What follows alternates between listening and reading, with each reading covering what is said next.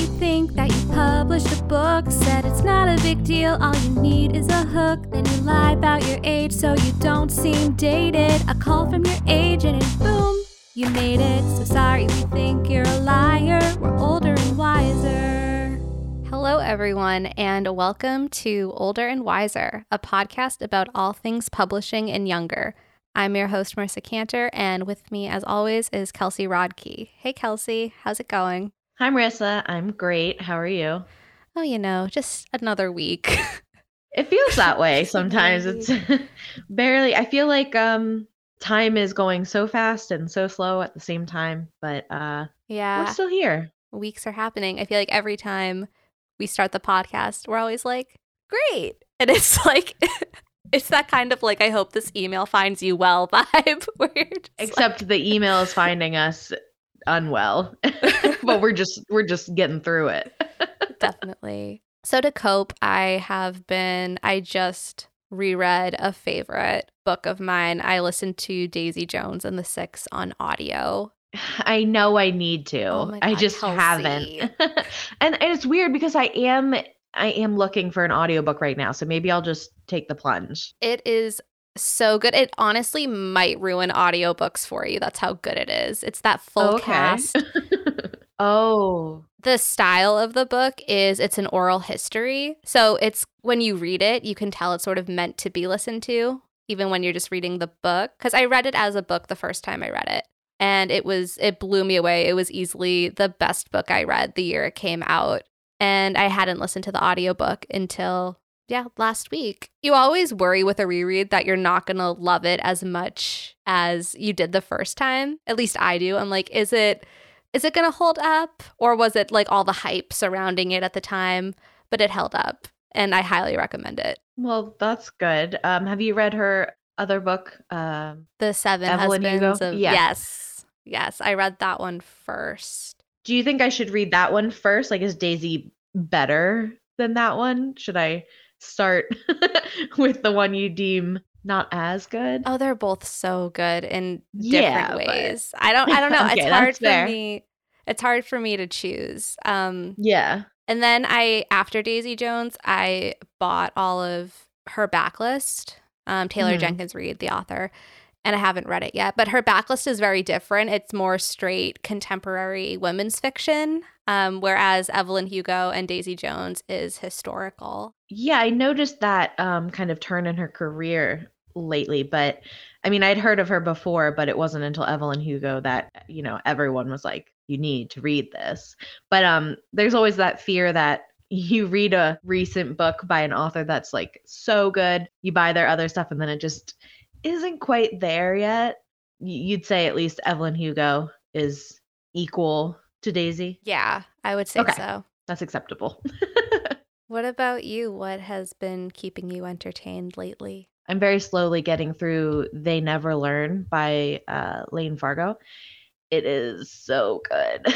It's like one of the best opening chapters I think I've ever read in a book. If you liked the movie Promising Young Woman, you would probably like They Never Learn. It's about a woman who works as a professor on a college campus, and once a year she picks a man to kill.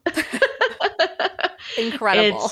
It's kind of a really dark, fun story. The opening chapter, it's not really a spoiler, it doesn't have much to do with the story, is her killing a frat boy who had participated in a group assault. And it's just so satisfying. And the voice is great. So I highly recommend it so far. Well, have you been reading it or listening to the audiobook? I have it in hardcover, so I'm reading it. And that's why it's kind of taking a little longer. It's easier to get through audiobooks lately, but then I kind of ran out of stock. Yeah. I had a couple that I wanted to get through, and then I did, and then I didn't really know what I wanted to listen to. I still felt like I wanted to read something dark or thriller-esque, and so I just decided to read this book hard copy, even though it means it's going to take a long time to get through it. Nice. I love Lane, and I just love the feminist thriller, just like kill bad men energy. Yes. That radiates from her books. It's fun. It's empowering. Have you seen her putting her bad reviews online? Yes. It's incredible. So good. Incredible. That's author goals right there, is to be able to be like, this is a bad review of my book, and it's going to be the reason you want to buy my book. Yeah. Just love that energy. Yeah, it's perfect. Speaking of reviews of books. Wow, did Goodreads make its first appearance in this episode of Younger? Oh, man. I texted you as soon as I realized what this episode was. We just could both like mentally prepare like, oh, it's that episode. This one stood with me like throughout every season that I watched. It's one that I always remember because it's ridiculous in so many different layers. It's just, I can't wait. Let's do it. Yeah, let's jump in. So today we are going to be discussing Younger Season 1, Episode 9, I'm with Stupid. In this episode, Liza returns to her New Jersey book club hoping to incite interest in an unpublished author she discovered at work. Meanwhile, Josh freezes Liza out when she insults his intelligence. Yeah, I don't know. This is a big old bad. Just like all of it bad. This was a pretty good episode in terms of relationships and publishing. Like, you have all this nonsense with Josh, and then you have all of that nonsense with publishing. It's very entertaining. And honestly, when I got to the end, I was like, wait, there needs to be more. Yeah. How did you feel watching this recently again? It's hilarious to me. I think my critique section, I have in caps all of it. Like the entire episode. I didn't even bother with a critique section because it's just all, you're right. It's so funny too, because I've mentioned that I've been watching this with my mom. So she's like asking me while we're watching it, like, is the slush pile real? And I'm like, I was like, is this a thing?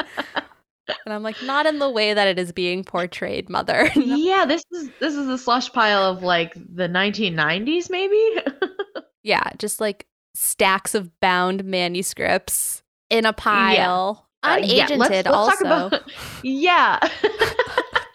let's talk about the relationships first so that we can then unpack all of the publishing stuff. Yes. Because that is definitely going to take up more time. Yes. Thank you. Let's stay on track. This episode, basically, relationship in a nutshell, is a big Josh episode. It's all about how he doesn't read and therefore he is not up to Liza's standards. Intelligence wise, like the implication. And honestly, I don't think it even bothered her until the girl from Dodgeball said, what, he's as dumb as a box of hair or something. What does that even mean? That doesn't even make sense. I don't know. But yeah, she seemed like kind of okay with it until that point. Not to call Sam out, but does Sam read? Not really. I mean, he's a TV guy, and it takes a lot for a book to get his attention. What about Dylan? Yeah, no, he has a few books that he has read, but God, I don't know. He hasn't read a book in years, probably. Like one that wasn't like for education purposes. So I was kind of like offended on behalf of people that have partners who don't really read, that she would take it so personally that he doesn't read. Like, that says way more about her than it does about Josh. Definitely. And I feel like this has come up. I've seen Twitter discourse about this too, about like if you don't have a partner who like reads your work, then they're not supportive. Yeah, no thank you. Dylan is not allowed to read my work. Sam is only allowed to read it when it's in physical form. And I know as soon as like arcs show up, like with What I Like About You, he read it the day arcs arrived, which was really sweet, and he'll do the same thing. That is very sweet. I told Dylan he could read the book if he bought it. But there is, I mean, that sounds worse than it is. He wants to read it aloud in front of me, and I said he couldn't do it unless he bought it. Oh boy. Yeah, as if you're not about to get a giant box of too many copies. Yeah. He's not allowed to touch them. But yeah, I don't know. I personally like having distinct interests from my Yeah. partner. It helps with alone time, especially during the pandemic. Yeah. Like he can be doing his thing and I can be doing mine. And we don't feel like we're in each other's face all the time. And Exactly. also it gives you things to talk about. Like he's constantly telling me stuff about computers and I'm trying constantly to talk about publishing. Yeah. So I mean it's interesting and I like finding the weird little similarities between what he likes and what I like. Definitely. I'm like, you can go, scream at your Xbox, get your Yep. get your stuff out. I will go read a book. So yeah, I mean the correlation between reading and intelligence also just has a lot of like icky implications and insinuations that made me. And it's really classist. Yeah. I mean, the reason Josh didn't go to college isn't really like a matter of financial problems. It was he didn't want to. He didn't like it. And then to have like Liza say, well, that's okay. You can self-educate with books. Like he doesn't want to. He's happy how he is. Leave him alone, Liza. I mean, she was just so unnecessarily mean to him in this episode. She really was. And I mean, she admits it and owns it that she went full mom here. Yeah, that felt very much like a mother telling her son he needs to go to college. You can't just backpack around the world, Joshua. Gotta have an education. I did like the part in the bar after that box of hairline where she's imagining him going, ices. And she just yells, it's a collective noun. Yeah. Oh my God. But yeah, this dodgeball lady, Jen, really puts it in Liza's head that Josh is dumb. Yeah, and if that was done so easily. Like, who are you? Like, who is this brilliant? I mean, Liza had to have had something happening underneath the surface that she was so easily swayed by what Jen said. And then meanwhile, of course, we also get that opening scene where Charles runs into her at the cafe and they connect, because they read and therefore they have so much in common. Yeah. It was a barfy moment, to be honest. You should try your hand at the slush pile. Yeah, and she's a marketing assistant. No, she's not even a marketing assistant. She's the assistant to the director of marketing. Yeah. So, why would she do anything with the slush pile? Why aren't the editors handling the slush pile? It just makes no sense. His humor in that scene, Charles, felt very much like a dad to a daughter, which creeped me out more. He was like, don't tell them about the French toaster. I'll have to kill you. Yeah. Okay. Oh, stop. Have you ever gone out to breakfast before 9 a.m. before work? Oh my God. Absolutely not. There's no time. Especially coming, again, that Williamsburg to Midtown commute is brutal. What time does she get up at? Yeah, I mean, that is easily 45 minutes on a good day. Mm-hmm. So it's ridiculous. Good for her. I was more the, run up to my desk, punch in, and then maybe go grab a coffee once I'm already clocked in. That was my speed. Yeah, that sounds about right. That's what I would be expecting from, a 26-year-old who is coming the whole way from Brooklyn. She also said she found it because she got off at the wrong stop. So how far away is it from what is happening? Maybe a block. Yeah, I know, because it would be way more than that. I have no clue. Maybe she got off at the wrong stop and she was walking to the office and she passed it. But in that case, she would have been late. Yes. The first time. So I don't know. So yeah, it was a very Josh heavy episode, I would say. I mean, there's not a whole lot with Kelsey. The Swede is just over. He doesn't exist anymore. There's absolutely no we talked last week about would there be any consequences or aftermath or anything because we didn't remember, and we didn't remember because it doesn't exist. Yeah, at least not in this episode, but I forgot about it up until just now. What happened? She walked out. We never even got to see her walk out. It was a very abrupt ending, kind of like the ending of this episode, but we can talk about that more when we get there. Charles mentioned the slush pile. Yes. Which Liza should not be going through. No. But it's there. And apparently there is one slush pile for the whole publisher, and it's in Kelsey's office. She's the only editor. How did they get books out if she's the only editor and she's just been promoted to junior editor? Who was doing it before her? I don't understand. What happened to them? It is truly nonsensical. It is. One of my notes is just hating on the slush pile is ridiculous because 95% of books come from this metaphorical slush pile. Do you think that they're just considering the slush pile in the show to be non-agented submissions? I think so. And I think that rings true maybe like 25 to 30 years ago. I think back in the day, publishers would accept unsolicited manuscripts, and there would be this sort of slush pile energy. And I think it is a thing of the past. So seeing it now is just, there's such a disconnect because that is so not how it happens at any Big Five or even like Big Five adjacent publisher now. Like nobody accepts unsolicited manuscripts. No, it needs to come through your agent. In traditional publishing, anyways. Yeah. And why are they printed out? Yeah, why are there, are the authors like binding their own manuscripts and sending them in the mail? Because they all look to be binded like differently. Yeah. So this, again, it just feels so old. Like, that's not how any of this works. Yeah, like a cute little, let's run to Staples. Let's let me print out my 400-page manuscript and bind it and then send it to one publishing house. I mean, yeah, it's 2015. They have iPads. They have email. They have... We've seen both. Like, it doesn't make any sense.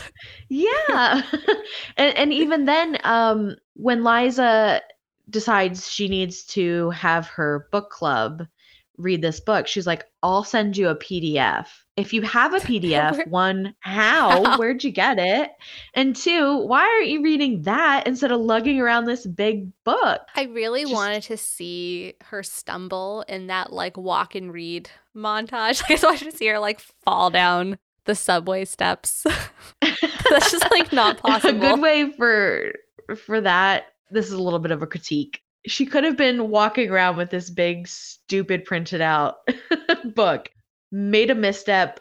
The book goes flying into a puddle of dirty, gross New York City water. And then she has to use the iPad and PDF because I never want to see that big bound book ever again.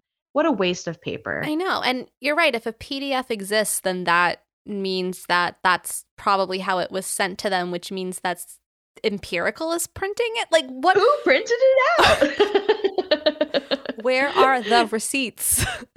And honestly, because Kelsey apparently is in charge of the slush pile, she thinks they're all crap. Is she printing out crappy books for no reason? You're wasting paper, Kelsey. What's happening? It's very questionable.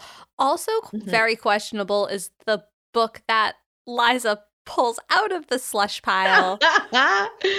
Yeah, my notes just said, oh my God, Confederate soldier book? What? What the heck? I forgot that it was about that. I tried to write down how Liza was describing it. Her friends called it like, Winter's Bone meets Sisterhood of the Traveling Pants. With like a little of The Alchemist. Like, what? And Liza's eating it up. She's like, oh yeah, this book club knows what's happening. I'm gonna make a Goodreads page so they can review this book. And that's not what it sounds like. Like, it sounds like a war. No. Like, what are those comps? It doesn't. It's weird because it like starts off the first sentence like in a war, but then when she's describing it, she's like, it's all about the family legacy. And it's like, what are you talking about? What legacy? Yeah. What does that mean? It sounds like another plotless book. Yeah, a 12-year-old boy who saves a Confederate soldier with a scarf. And that act of humanity shapes the family for generations.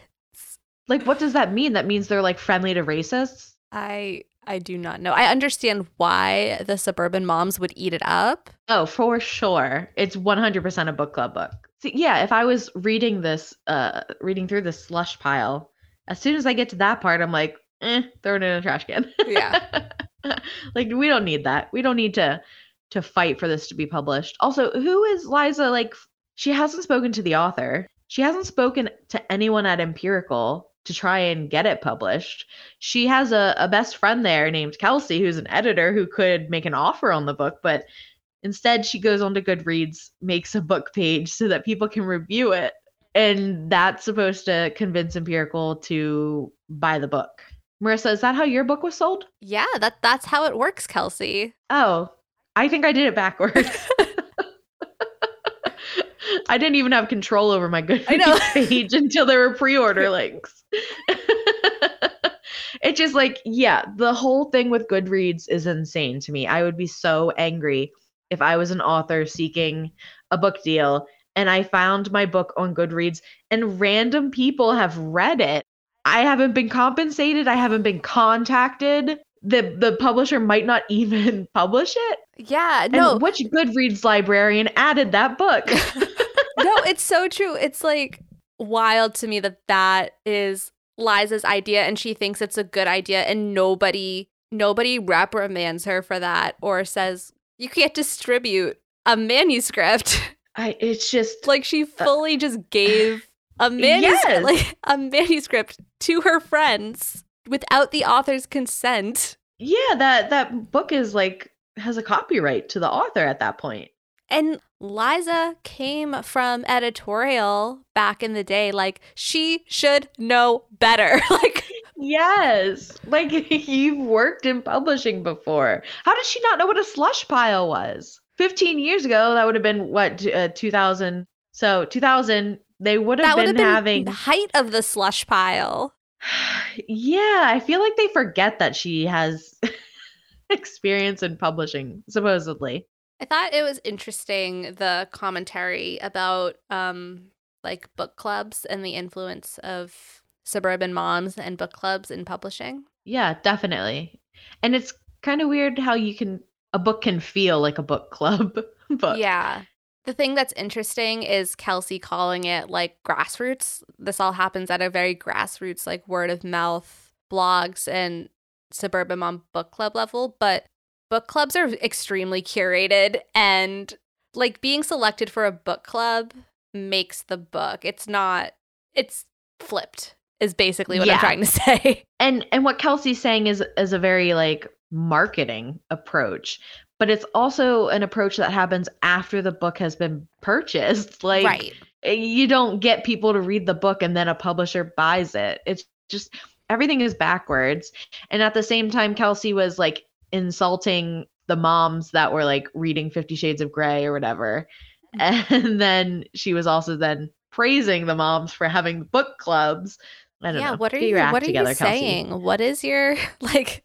She's a mess still. She contradicts herself all the time. Yeah. If you can get the housewives, you can make the bestseller list. Yeah, not true. You're usually already a bestseller. Yes. That's how the housewives hear about your book. Exactly. But I mean, I appreciate the sentiment, even if it's wrong. Okay, now we have to talk about the book club, right? We have to talk about the book club. Yeah, I appreciate, I think her name was Lori, just showing up for the drinks. She's like, oh no, I don't read. I haven't read a book in years. I'm just here for the drinks. Yeah, and shout out to, oh my gosh, Donna Lynn Champlin. She is just so funny. I love her. Yes, shout out. I was like, oh my God, I'm watching Crazy Ex-Girlfriend right now with Sam. Oh, yeah. We're in the final. We just started the final season. Because I originally got through the first 2.5 when it was airing. And then he quit after Greg left. Pretty much. I wanted to. I didn't, though. Yeah. I kept holding out hope he was going to come back. And then he's going, we haven't gotten there yet, but I know he comes back as Skylar Aston, and it's going to be like so weird. It's okay. completely unrelated to Younger. I'm sorry. It works brilliantly. I'll tell you that. I was very upset that it wasn't Santino, but Skylar does it. It's so bizarre because it really does feel like Greg. I'm excited I to loved see. I loved the reintroduction. And I know it happens like everybody, like she's the only one who thinks he's a different person, right? And like everybody else is like, what are you talking about? It's Greg. It works so perfectly, and it has such like a metaphorical meaning behind it also. I thought I was going to hate it. I loved it. I'm excited to hear your thoughts. Can't wait. But yes, shout out to Paula / Donna. Yes, I love Paula. For an excellent cameo in this episode. I love how they just all assume that like Liza ran away to Brooklyn and became a lesbian. Just because she's living with a lesbian. With that is so like suburban white mom of them. Absolutely. And they're like, oh yeah, I watch Ellen every day. The woman who said that looks like she was dressing like Ellen. Yes. Yeah. So this book club, Liza wants to start off by asking them, did you guys like it? And there's this weird hesitation before any of them say anything. And it seems like they're going to say they hated it. And I think that was intentional. But then they all said they loved it, and I didn't buy it until they started talking about like the comps for it. But it felt false. Yeah, it felt very like we're just going to validate our friend because this is what she needs. Yeah, but then the Goodreads campaign really just kicks off. I would be furious. I feel like that's a lawsuit almost, right? Like that's something. Yeah, it has to be. I'm sure it is. And then there was even a cover for it. Did you see that like shitty cover? Yeah, it was just like a stock photo of a scarf. The scarf. And like, I mean, we, before we were authors, we were also readers and bloggers and reviewers ourselves. And I have never seen a book take off because of Goodreads reviews. No. As authors and as readers, we kind of get it in our head that Goodreads means everything when it really doesn't. So, I mean, for that to happen on this show, like we know it's definitely not real. Yeah. Like your Goodreads score doesn't mean much. The only people that could have reviewed that book are the people in the book club. Yeah, and who are they? Are they these big Goodreads influencers? Like, do they have... It's true. This, like, Goodreads clout? Are they booktubers? Book Talk? Book Talk? Oh, they're definitely on Book Talk. Yeah, it just doesn't make sense. The way they integrated Goodreads into this episode, they didn't really explain what it was for, like, the casual viewer. And I would have liked it to be explained so that we could understand why Liza thought this was a great idea. Why does she never at any point go to someone at the publishing house and say, hey, this book's great. Let's look into it more. Like, why was that her plan? Goodreads. It's where the readers are. I mean, it's so funny, right? Because Goodreads, like you said, we really build it up to be this big thing, but it's actually it's fairly niche, right? Like the general population is not on Goodreads and probably has not even heard of Goodreads. So yeah, it's like, I don't know, this would feel a little bit more plausible to me if, say, her friend started like tweeting about it and like a tweet went viral or something. I mean, it would still be far-fetched, but yeah, but it would be it would spread, there's really not any spreading on Goodreads. Like you said, it's very niche. Everyone there is already reading books. They're already reviewing books. It can't go anywhere besides Goodreads. Yeah, and it made it seem like all of these people were now commenting under the page like, we need this book. Like, yeah, based off what the reviews that said it was the Sisterhood of the Traveling Pants. Meets Winter's Bone. Yeah, I don't... A for effort, Liza, but I hate that you somehow get a win from this in the future episodes. because it's not a good plan and it doesn't make sense. It's not a good plan. It's not a good book. Like, this is the first time we get a sense of who Liza could be as an editor, and what her preferences and taste is. And it is not a good first impression. No, I didn't even think about that. But it's like, she's the problematic editor that you're like telling your agent, no, I don't submit to her. Yeah. Okay. She puts out those problematic books. The Confederacy. That's the one. Yeah, and I hate that the show was even like leaning into that. Like, she's reading Tolstoy at the beginning, and then she has this historical book that she thinks is so great and brilliant. And it's just like, it's doing that thing where the storytelling is kind of negating all of the greatness that is in other genres, kind of like how people criticize romance books and things like that. It's just coming off very one note and pretentious, kind of. Yeah, she wants literature. And yes, literature only. Yes, she's an editor for literary books. Yes. Maybe some women's fiction. Maybe. But although that's probably more up Kelsey's street. She's got Marriage Vacation Adventures. Oh no, that's Liza. That is Liza. So she does do a little bit of women's fiction.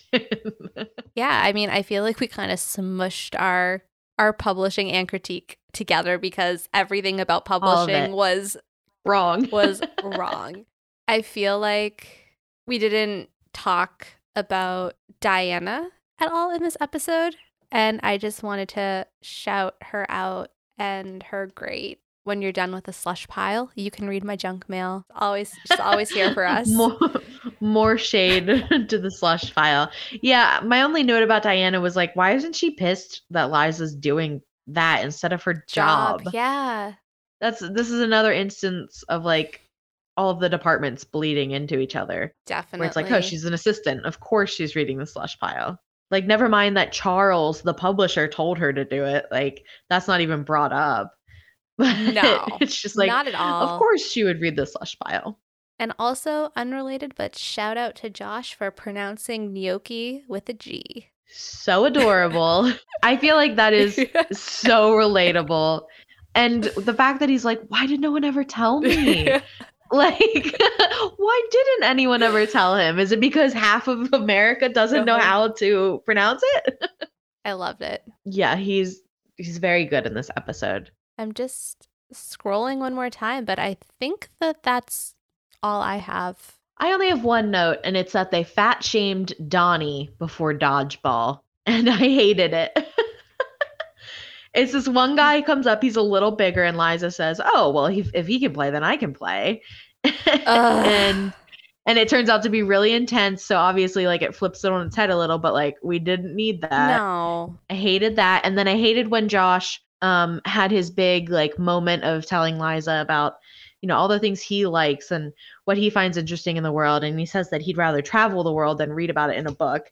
I didn't like that he shamed readers there, but the rest of it was really good. Yeah, those are good notes. That would be my critique. I feel like this show punch up just loves to throw in a casual. Like, there's always like, casual notes of like fat phobia or transphobia or like all of this very like, and of course the ageism, like it's good at what it does, but it's from a very like white feminist standpoint. Yeah, that was another thought I had today, is just like, oh, we get this character Jen.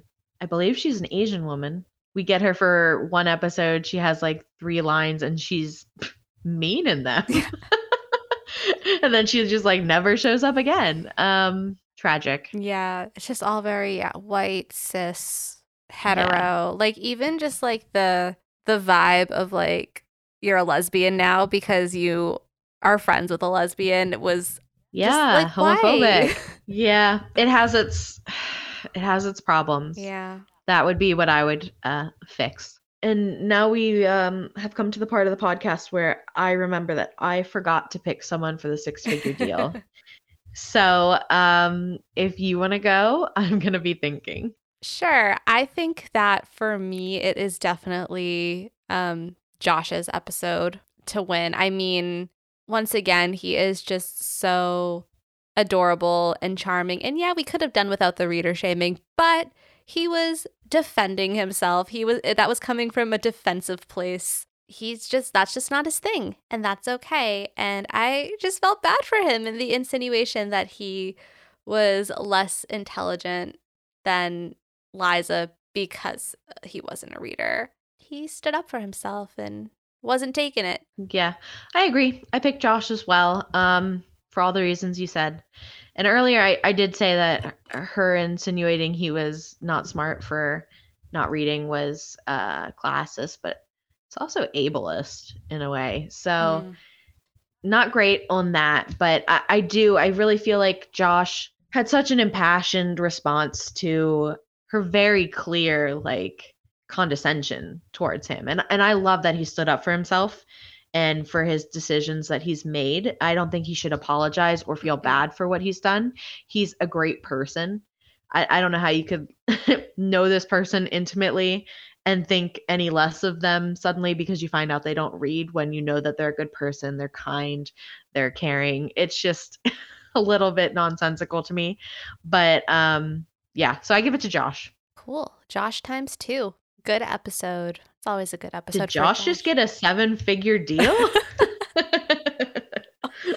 Oh my God. He never has to go back to college. He's all set. He's all set. He can open up his tattoo shop. It's perfect. Cool. So that is a wrap on our chat about season 1, episode 9. I'm with Stupid. I really don't even like that that's the title of the episode. Oh, and the whole like joke at the end about how they're walking through Dumbo and he's like, this is my favorite neighborhood. It's called Dumbo. Yeah. This episode was a lot in a lot of different ways. Like, what was that? And also, like, I'm with you, Josh. Like, Dumbo is a beautiful, and I it stands for Down Under the Manhattan Bridge Overpass. It is an acronym. Actually didn't know that. That's adorable. Yeah, I've always heard good things about Dumbo. Beautiful. And like the way that they just like wanted to leave on that dig at his intelligence joke. Yeah, and he's in on it now. Like, it's fine. It's fine that she treated him like that. No, it is not okay. It's not. Yes. Yeah, that's a wrap on that one. That's a wrap. As always, we will end with a podcast recommendation. And I think it's on you this week, Kelsey. What are you listening to? At the time of recording this, they are on a hiatus, but that just means you have tons of time to catch up for when they're back on a regular schedule. The podcast is called Celebrity Book Club. It is hosted by Claribel A. Ortega and Ryan LaSala, and it is probably one of the funniest podcasts I've ever listened to. These two authors recap Tyra Banks' young adult novel, Model Land. Each episode is about a chapter. Sometimes it's 2. And they hold nothing back. They take the story beat by beat and break it down. They critique it. They make jokes. It's just so entertaining to listen to. And it also saves you from having to read the book yourself. If you've ever been morbidly curious and want to read it, just listen to this podcast. It's brilliant. And when they are on a normal schedule, they come out every Friday. So check that out. Yes, I am so obsessed with the premise of taking a celebrity young adult novel and picking it apart, because that was such an era of time. I think and I remember it quite vividly when I was a teenager. It felt like every couple months there was another one. And I really hope that one day they do Hilary Duff's young adult novel, Elixir. Yes. And honestly, it really was a strange time. Everybody was putting out like dystopian books. Yeah. Kendall and Kylie Jenner had one that was ghostwritten for them. Yes. It was a time. I believe all of them were ghostwritten. Oh, I'm sure. Lauren. Actually, I think Tyra Banks wrote hers. It sounds like Tyra Banks wrote hers. And you know what? No shade to her. it's very entertaining to hear. So yeah. And didn't it hit the New York Times bestseller list for a week? I think it did. I think it hit once and then it was never heard of again.